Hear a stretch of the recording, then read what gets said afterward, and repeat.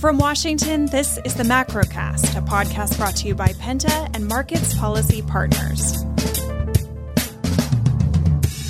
Good morning. You're listening to the Macrocast. I'm Stratton Curtin, a partner here at Penta, joined as always by John Fagan and Brendan Walsh from Markets Policy Partners. And this week we have a couple of special guests. We have John Dick from Civic Science and Bry Odion-Estene, founder of SW4 Insights. We have lots to talk about, but I think, the breaking news right now is jobs report, and what a jobs report. What are we seeing in the numbers? It was a huge surprise. Kind of all the leading up data kind of suggested, and not that it was going to be a terrible one, but maybe 100,000. And it was 517,000. Part of that was government, but still the private was 443,000. And Bry, the only explanation I has is that Chelsea hired everybody because they're spending a lot of money. I mean, we do have a lot of money to burn this month, so it's not pretty fascinating how much money you have to burn.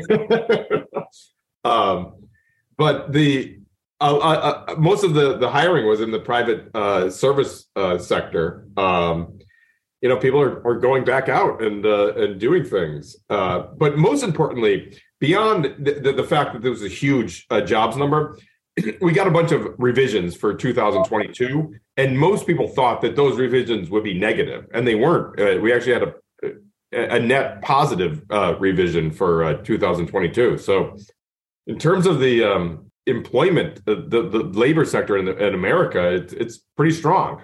But most fascinatingly, we didn't see a huge increase in wages. So we might be in that scenario where we have the Goldilocks, where we're still creating jobs, but inflation's not getting out of control. What do you guys see? What about so they changed the data, right? There was some sort of adjustment that was made in the statistics. And what the way that markets react, obviously, you're seeing treasury yields jump, and this is and equities, although everybody's hoping that there's a soft landing, and the equity market has been positive and upbeat so far this year on expectations that perhaps we're going to avoid a recession entirely this year. This sort of feeds that narrative. But at the same time, it also sort of creates concern that the Fed might have more tightening to do. So, Right. So we do see that sort of reflexive. Equities don't. The initial reaction, the knee-jerk reaction from equities is negative. But when you have, what tends to be when you see a number that's so outside of consensus like this, it does tend to get discounted.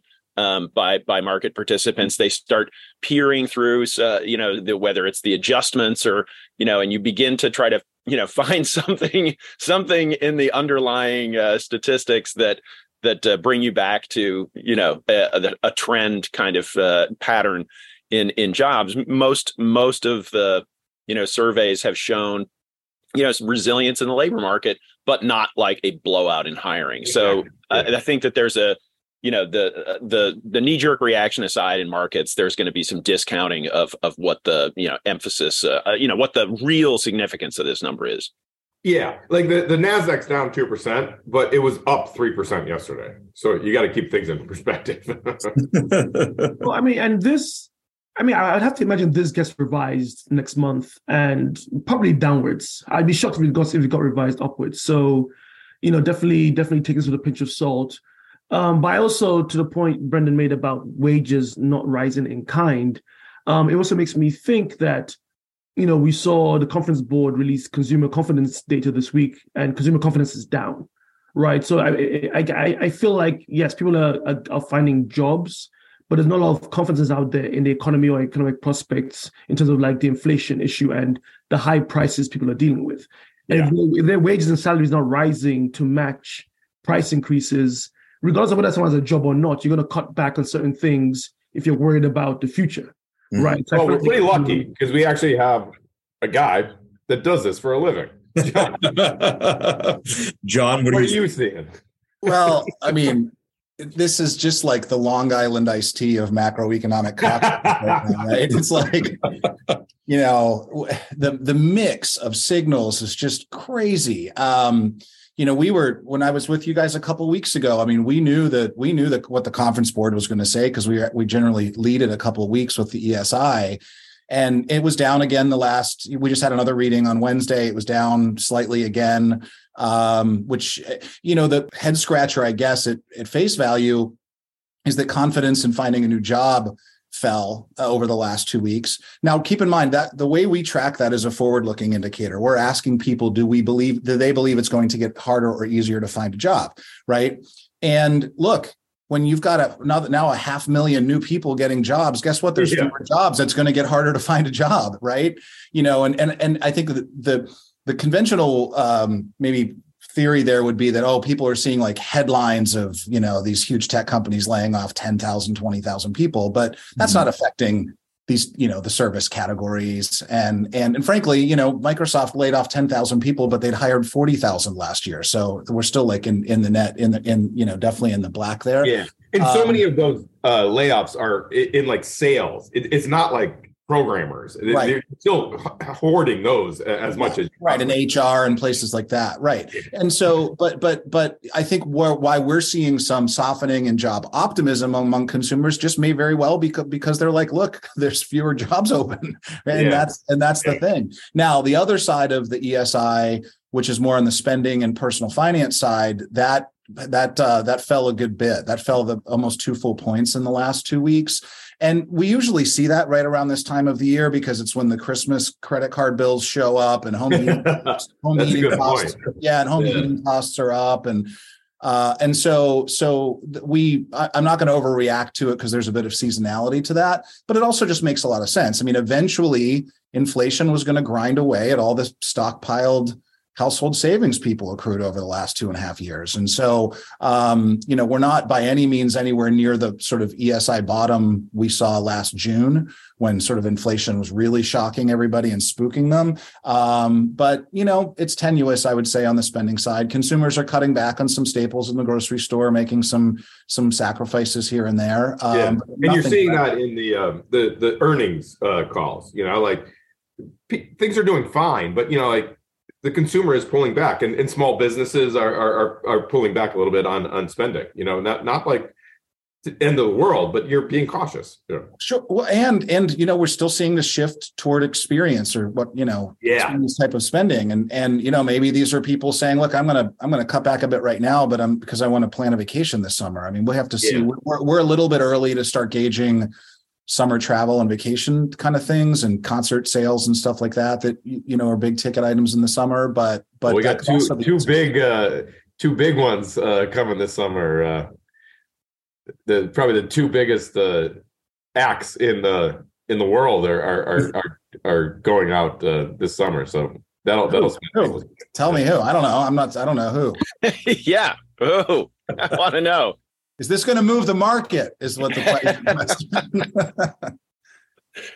So yesterday, Beyonce announced that she's traveling, and then Taylor Swift is also traveling this summer. Yeah. Those are two names that even I know. Yeah.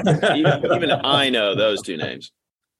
I'm surprised the markets didn't go up on that news. Exactly. Yeah. That will drive a lot of sales. But yeah, it's such an amazing. Yeah, it's the social experiment we've been in for the last 3 years, an economic experiment of it all. But there's so many weird conflicting things. As I've joked with you guys before, not being an expert in finance to the extent you are, it's like, oh my gosh, there's this amazing job market number and the stock market just went way down. Like, wait, I thought that would be a good thing. But I mean, I'm starting to, you guys have taught me enough about that to understand it at this point, but the consumer, I think, is still pretty good. It's not great. There's going to be some ups and downs, and they do watch the news, and if it bleeds, it leads, and all that sort of stuff. So it's hard to separate the PR from the reality. Yeah. But I kind of have this theory, and your data might support it. Like, we don't have an economy. We have like 10 economies. And they're uncorrelated. Like, housing's going down, but Disney World's going up. Like, right, services. And you can have some things not do well and some things do quite well, and they average out. So I think people get a little too caught up in whether we're in a recession or not, and it's more important to focus on each individual sector. Right. Well, and incidentally, this week's ESI, the confidence in buying a new home, the outlook for buying a new home actually improved a bit. Yeah. Like I think this consumer feels like we kind of hit the bottom of that. Yeah. And so we may not skyrocket back up, but yeah. And mortgage rates are, I think they're in the 5s now, which is a big deal, Yeah. Yeah. So it's an interesting mix. One other thing about jobs is we've been doing a lot of analysis on kind of job satisfaction, mobility intent. Like, am I looking for a new job? And, what's jumped off the page for me is the disparity between sort of job satisfaction among people who work in person in a physical location versus people who work fully remote. Mm-hmm. And job satisfaction and happiness among fully remote workers is significantly lower than people who are actually in person at work. Yeah, there's some like mental well-being, social elements to that. We published a study a couple of weeks ago about sort of how much friendships have been in decline over the last 3 years, like net loss of friends. And that a big part of that is I'm not going into the office and making friends, or there's other elements of that too, that maybe just relationships that fell off during quarantine and so on. But those people who are working, it's almost unconscious, right? It feels like, I have all this flexibility in my life, but it's weighing on them emotionally in other ways. But when we ask people sort of what are you looking for in a new job? The in-person workers say, I'm looking for more pay. The already at-home remote workers are looking for more flexibility. So, it's still not good enough for them yet. So good luck finding a job that pays you more, that's even more flexible than already letting you work at home all the time. But that's also, I think people who are maybe that could be influencing our job ESI numbers is that there's probably not a lot of better work out there anywhere for me. So I don't feel like I have a lot of mobility at the moment to get, everything I want out of my job. But no, this is interesting times. And we saw some of that commentary, I think, from Chamber of Progress with some of the big tech layoffs, saying there are lots of tech jobs out there, just not in the big tech companies. And so you're gonna have job opportunities. They're just going to look different from what you have now. And, that's sort of what you have to roll with right now. Yeah, I mean, gourmet lunches cooked for everybody in the company every day, and in-house masseuses and all that sort of stuff that we've probably seen the end of those days for quite. Yeah. Well, so back to our Long Island iced tea of economic news. Brendan, John, Bry, we had lots of central bank moves this week. John, do you want to kick us off with the Fed? Yeah, the Fed was expected to downshift from 50 basis points to 25 basis points in their rate hiking campaign, and they did. And that was accompanied by some, I think it's fair to say, some mixed messages from Fed Chair Powell. Some would say, the critics say, a little bit garbled. And the markets, because of that sort of Rorschach test kind of ink blot communication strategy that Fed Chair Powell put out there, the markets heard what they wanted to hear. Mm-hmm. And there was a great focus on the downshift itself, the more balanced commentary that Fed Chair Powell put out there about the economy. And, there was a little bit of I think from a market's perspective, perhaps sort of a gloss over his, commentary that there's still work to be done and rate hikes are going to continue. We see the biggest disparity in the markets right now, or one of the biggest disparities in the markets right now, is the Fed's insistence that they are nowhere near cutting rates, and they are going to continue hiking and hold rates high for an extended period of time until inflation is back in the box. And the markets are pricing in rate cuts as early as later this year. And that was, and Fed Chair Powell did not succeed in talking markets out of that expectation. Yeah, I feel like that's a big theme right now, is like markets, it's like, we don't believe you. Yeah, if you're getting your bluff called like that, that's not where the Fed wants to be necessarily. Well, I think it's weird because on the one hand, he's staked out this position of like, jobs not done, we're going to be at this level for a while until we're reasonably confident that inflation is heading downwards. But then they also say that all the decisions are data dependent. So why telegraph months out what you think is going to happen when if meeting by meeting you look at the data you've had for that meeting and then decide? Just say that. Like don't predict or don't, because I feel like if they do have to do a climb down or change course, it makes it look like they folded or changed their minds, where no, it's just the data came in saying something and then they react to the data. So I would just stick to the data dependent line and not try and, jawbone the market by saying, oh no, we're gonna be at this point for a long time. Because if like 2 months from now we get really, really good inflation data that shows a faster decline than expected, they have to react to it, right? Like, so it's like, I don't understand this determination to like predict what they're gonna do when they could just like stay data dependent and leave it at that. Yeah, and that really feeds the perception in the markets that the Fed is kind of overstating the case, right? They're doing a bit of performative hawkishness, right? And the dots are here because it's the old, as the Kentucky windage, right? If you've got the wind blowing, you want to aim a little bit to the other side of the target if you're really going to hit it. And so that I think is fueling some of the perception in the market that the Fed is sort of not market participants sort of watching what they do rather than what they say. Yeah. Well, and so what's the corollary story happening elsewhere? I mean, we had rate hikes at Bank of England, at ECB. How are markets reacting to those? Is it a similar story? Bri, what are you hearing or what are you seeing? Well, I mean, I think the Bank of England made it explicitly clear that they were going to pause for a little bit and assess how things stand. I think also the UK is in a very different situation to the United States in that the economic risks are a lot higher. Yeah. Odds of recession are a lot higher. And so I think it's prudent central banking for them to say, you know what, we'll kind of hold position and ensure that we don't add to existing problems that the country is facing and just kind of get a sense of where things proceed from here. So I think they've been very explicit that they're gonna sort of hold and see which way things go. I think the country is dealing with enough problems as it is without them adding to it by hiking rates to an untenable degree. Yeah, and the ECB is essentially, they're forging ahead, and expectation is for more rate hikes. But the anticipation is that if the Fed is tapering and pausing their rate hike campaign over the next couple of meetings, that gives a lot of leeway to other global central banks to follow suit.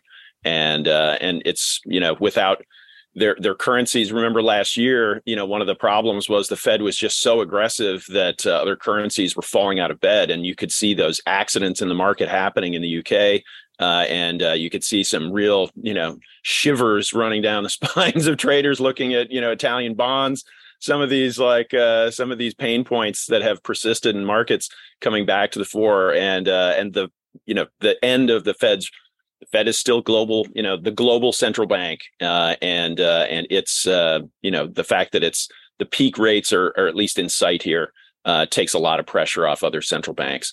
And even if the inflation numbers in the EU are less encouraging than they are in the US, and there's an expectation that the ECB has still further to go, that isn't mirrored by the same kind of market stress that we saw last year.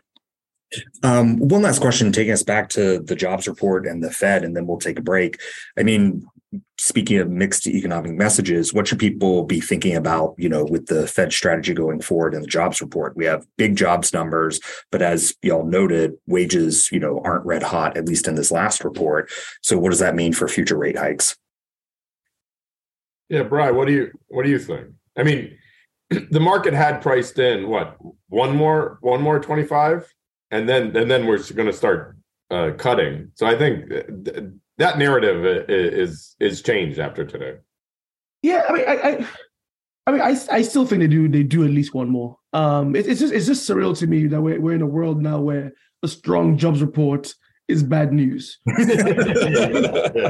It's just, I'm still having the hard time wrapping my head around. I still remember, I'm a child of the 2008 crisis, right? Yeah. So a jobs report this strong would have people dancing in the streets and, be like mission accomplished. So this is a surreal moment. But I do think it is helpful that we're not seeing a complementary jump in wages. I do think, and I personally disagree with this approach, but I do think the Fed is looking at wage inflation as one of its gauges of how things are going in its fight to bring prices down, or the pace of price increases down. So I don't think this report would give them cause for concern. I think I'd be more worried if the, plus 517 jump in jobs was matched by, like plus 6% or plus 7% increase in wages. This literally was a Goldilocks number. The economy is still doing fine, but we're not seeing wage spirals. And I think it links to the comment you made, Brendan, about it's not one economy. And I think in the same way it's not one economy, it's not one jobs market. I totally agree. Yeah. Right? We look at it and we say, oh, this many jobs are added, but we didn't all hire 500,000 investment bankers, right? Or 500,000, right? Or 500,000 consultants. So not everyone is getting paid the same amount, right? Yeah. So I think we're still doing catch up on the leisure and hospitality. Exactly. It got shut down for 2 years. Yeah, exactly. It's still lagging the pre-pandemic levels. So I think based on that, I don't think the Fed will look at this and think, oh, we need to return. And also, prime age participation rate went up. That's huge. We need people to keep coming back into we don't have enough workers. We need people. We talked about it last week. We need people to come back to the labor market, and that is starting to happen, which is tremendous. Yeah, I mean, the participation rate has barely budged for how many years now, right? Yeah. We've been stuck in the mid 60s for a long time now. And so I think based on that as well, I don't view this as a report that would push the Fed to aggressively start hiking rates again. All right, great. We're going to take a short break. And when we come back, we're going to discuss earnings and start talking about everybody's favorite topic in DC, the debt ceiling. Every 2 weeks, Penta measures U.S. adults' feelings and expectations toward the economy. The Civic Science Economic Sentiment Index, powered by Penta, accurately measures movements in overall national economic sentiment and provides a more sophisticated alternative to existing economic sentiment indices. To learn more, contact us at pentagroup.co. All right, and we're back with the Macrocast. Let's jump in and talk earnings. We had some earnings come out last week, but a lot of big earnings this week. John, what are we seeing across different sectors? Yeah, this week was just a murderer's row of big tech companies, and that was the story for third quarter earnings was just dismal tech results, and markets were getting a little maybe a little complacent. You got a good number from Netflix, you got solid Tesla earnings, and then Microsoft wasn't great, but it was okay. And then earlier this week, you got Meta, Facebook, still called Facebook, knocking it out of the park. And so that led, that got everybody pretty excited about, a big tech rally. Tech stocks are up a ton this year already. And then last night we got Amazon 20%. Yeah, absolutely. And then last night we got some kind of not so great, disappointing, not real clangers, but a little bit soft on the demand side from Apple. We saw the same kind of story from Amazon.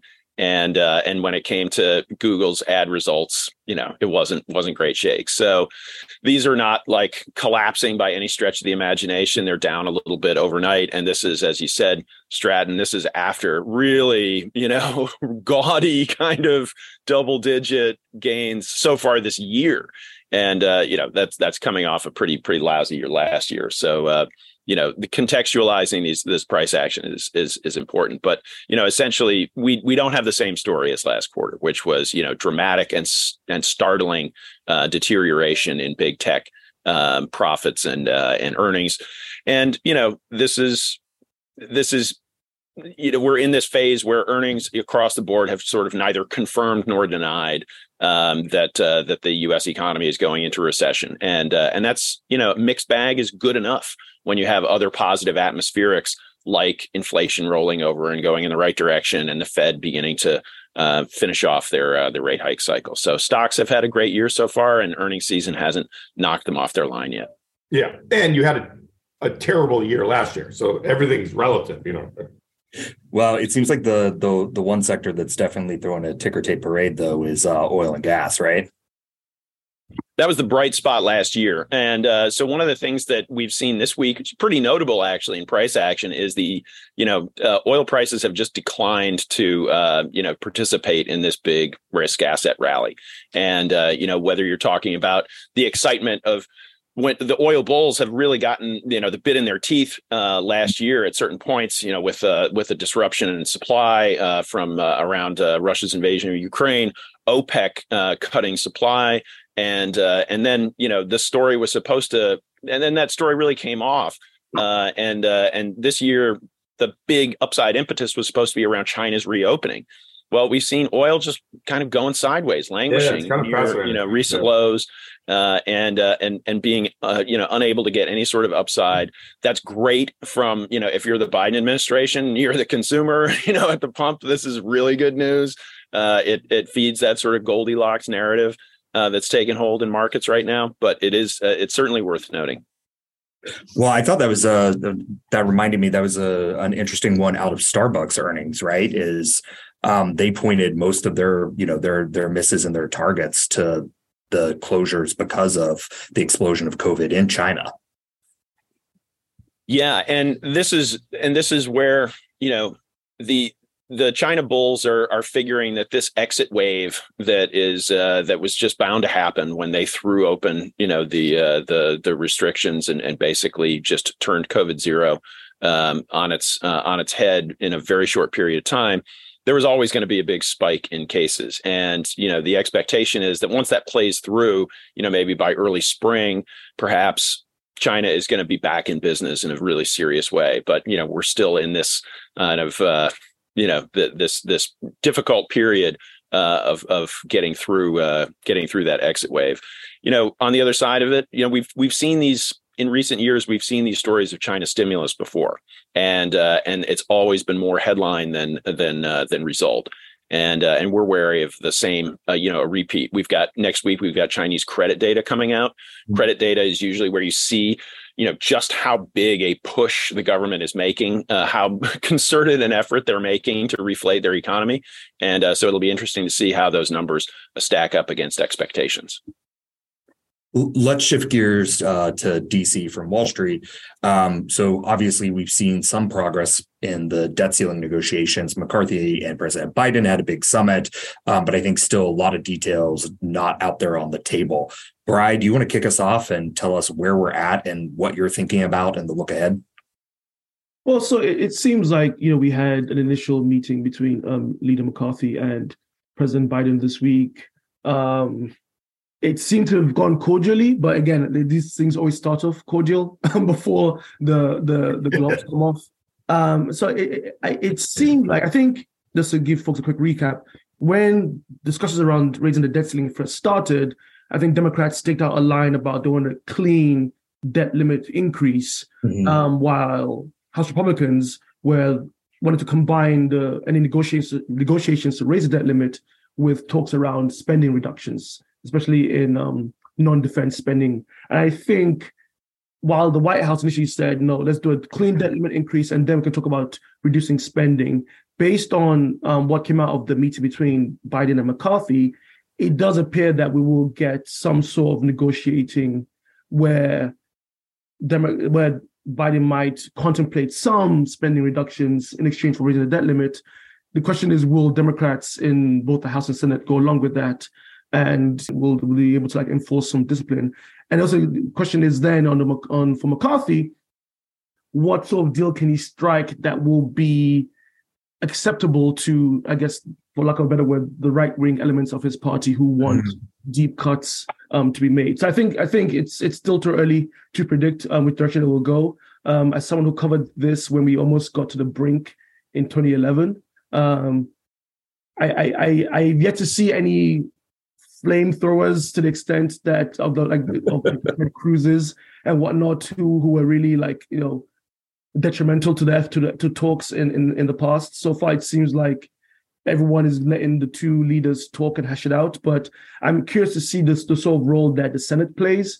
McConnell so far has seemed to yielded the floor to McCarthy to take the lead on talks. You imagine eventually, though, the Senate Republicans will want to have a say in how things stand. Obviously, Chuck Schumer will want to have a say as well. So yes, I think, no alarm bells are ringing just yet, but, time will tell. Yeah. I just get worried, irrelevant of what people want. When you only have a 5 seat majority, it's just very difficult to corral people. You only have a couple people that can blow things up. So I think we end up getting it done, but I think it's going to be a lot scarier even than it was back in what it was 2011. Right. Isn't that sort of the risk? Is we've been through this and people are sort of numb to it and they think, well, it's going to get dumb. Well, John has a good story, from his time at the Treasury. Yeah, during one of these episodes, we got a message when I was running the markets analysis unit at Treasury. They had word came down from Capitol Hill, the Democrat side, that wondering why markets weren't taking the debt ceiling risk more seriously, and kind of making the point that it would be helpful if markets were selling off a little bit more, expressing a little more fear, that would focus minds on the other side, give them a sense of the consequences and potential consequences of this. And what the answer to that is, markets just have seen this movie before. It's The Boy Who Cried Wolf, right? You can't orient your portfolio around debt ceiling risk if you've just seen again and again. It's a lot of headlines, and at the 11th hour they get they come to some sort of solution, and that, so almost by definition, based on past experience, markets are going to be on the side of complacency, on the side of assuming once again an 11th hour fix. So I'm going to ask sort of the $1 trillion question here, Brian. Maybe you can take this one. Is if you're taking defense spending off the table, and we've also seen taking Social Security and Medicare off the table, like do you either what exactly can you cut? Right. And I guess my question is, do you lower your ambition for how much you can cut? Right. Like maybe you can cut tens of billions, but you're not cutting hundreds of billions. Or do those things actually get back in play? Well, and you're right, and this is why this is so frustrating, because you can't say I want to cut spending, but then have like sacred cows that will not be touched, right? Like you can't have it both ways. And so I think what ends up happening is maybe the word cut is not the right adjective. Maybe they just freeze spending, right? So they say that we want to freeze spending in 2022 levels, right? And then so it's not going up, but it's not going down. I think that might be more realistic than finding actual cuts somewhere. So I think I could be mistaken. I think that might be what McCarthy's opening gambit is to freeze spending at last year's levels, rather than adding to them. So yeah, I think that would make more sense. Because to your point, once you take Social Security, Medicare, Medicaid, and defense off the table, where are you going to find trillions of cuts? I just don't see that being possible. So I think freezing makes more sense than cutting. No, that's a great point, because then I guess you can always take a CBO projection and say, compared to baseline 10 years out, we've saved $800 billion or whatever the number might be. Exactly. That's a really important point, because we spent so much during the pandemic that just from optics, we're going to spend less. So you can kind of take your win by just, not spending $1 trillion right. The White House had a moment on that last year, didn't they? Where it's like, the deficit this year dropped by $1 trillion. Yeah. That was pretty easy. Yeah. Well, guys, what's next? What should we be looking out for next week and the rest of the month? We have a fairly quiet week next week in terms of the data. I was actually just looking at it. We got U.S. consumer sentiment. We mentioned China credit. We also get China inflation, EU retail sales, German industrial production, Australian inflation, State of the Union speech. Secretary of State Blinken was supposed to go to China, but the balloon has preempted his trip. I think the headline said he just canceled it or postponed it because of the spy balloon. I mean, if I wanted to make a case for cutting defense spending, the fact that we can't guard against a hot air balloon, question, what are we spending money on? Right? Like foiled by a hot air balloon, all these radars, and a hot air balloon can just... We're just going to let it go. It's crazy. It's mind-boggling to me. I'm like... But also on the flip side, if you're China, like, is this 1912? No, I mean, I say I'm pretty sure balloons? Pretty sure they did this in the Franco-Prussian War. Exactly. This was the innovative technology then. Did they not think we would see it? I mean, maybe they don't care. Maybe to the point that I think a news article made, shooting it down might be dangerous for those below. So maybe that's they found us. But also, like, you can just go on Google Earth and see the same thing that this stupid balloon is showing you. It's All right. I can honestly say I didn't expect us to end on balloons, but I'm happy. All right. Thanks for listening to the Macrocast. I'm Stratton with Penta, and thanks to John and Brendan of Markets Policy Partners, as always, for hosting. And John and Bry, our special guests, for joining us today. Have a great weekend, everyone. Thank you for listening to the Macrocast. Please remember to subscribe, rate, and share.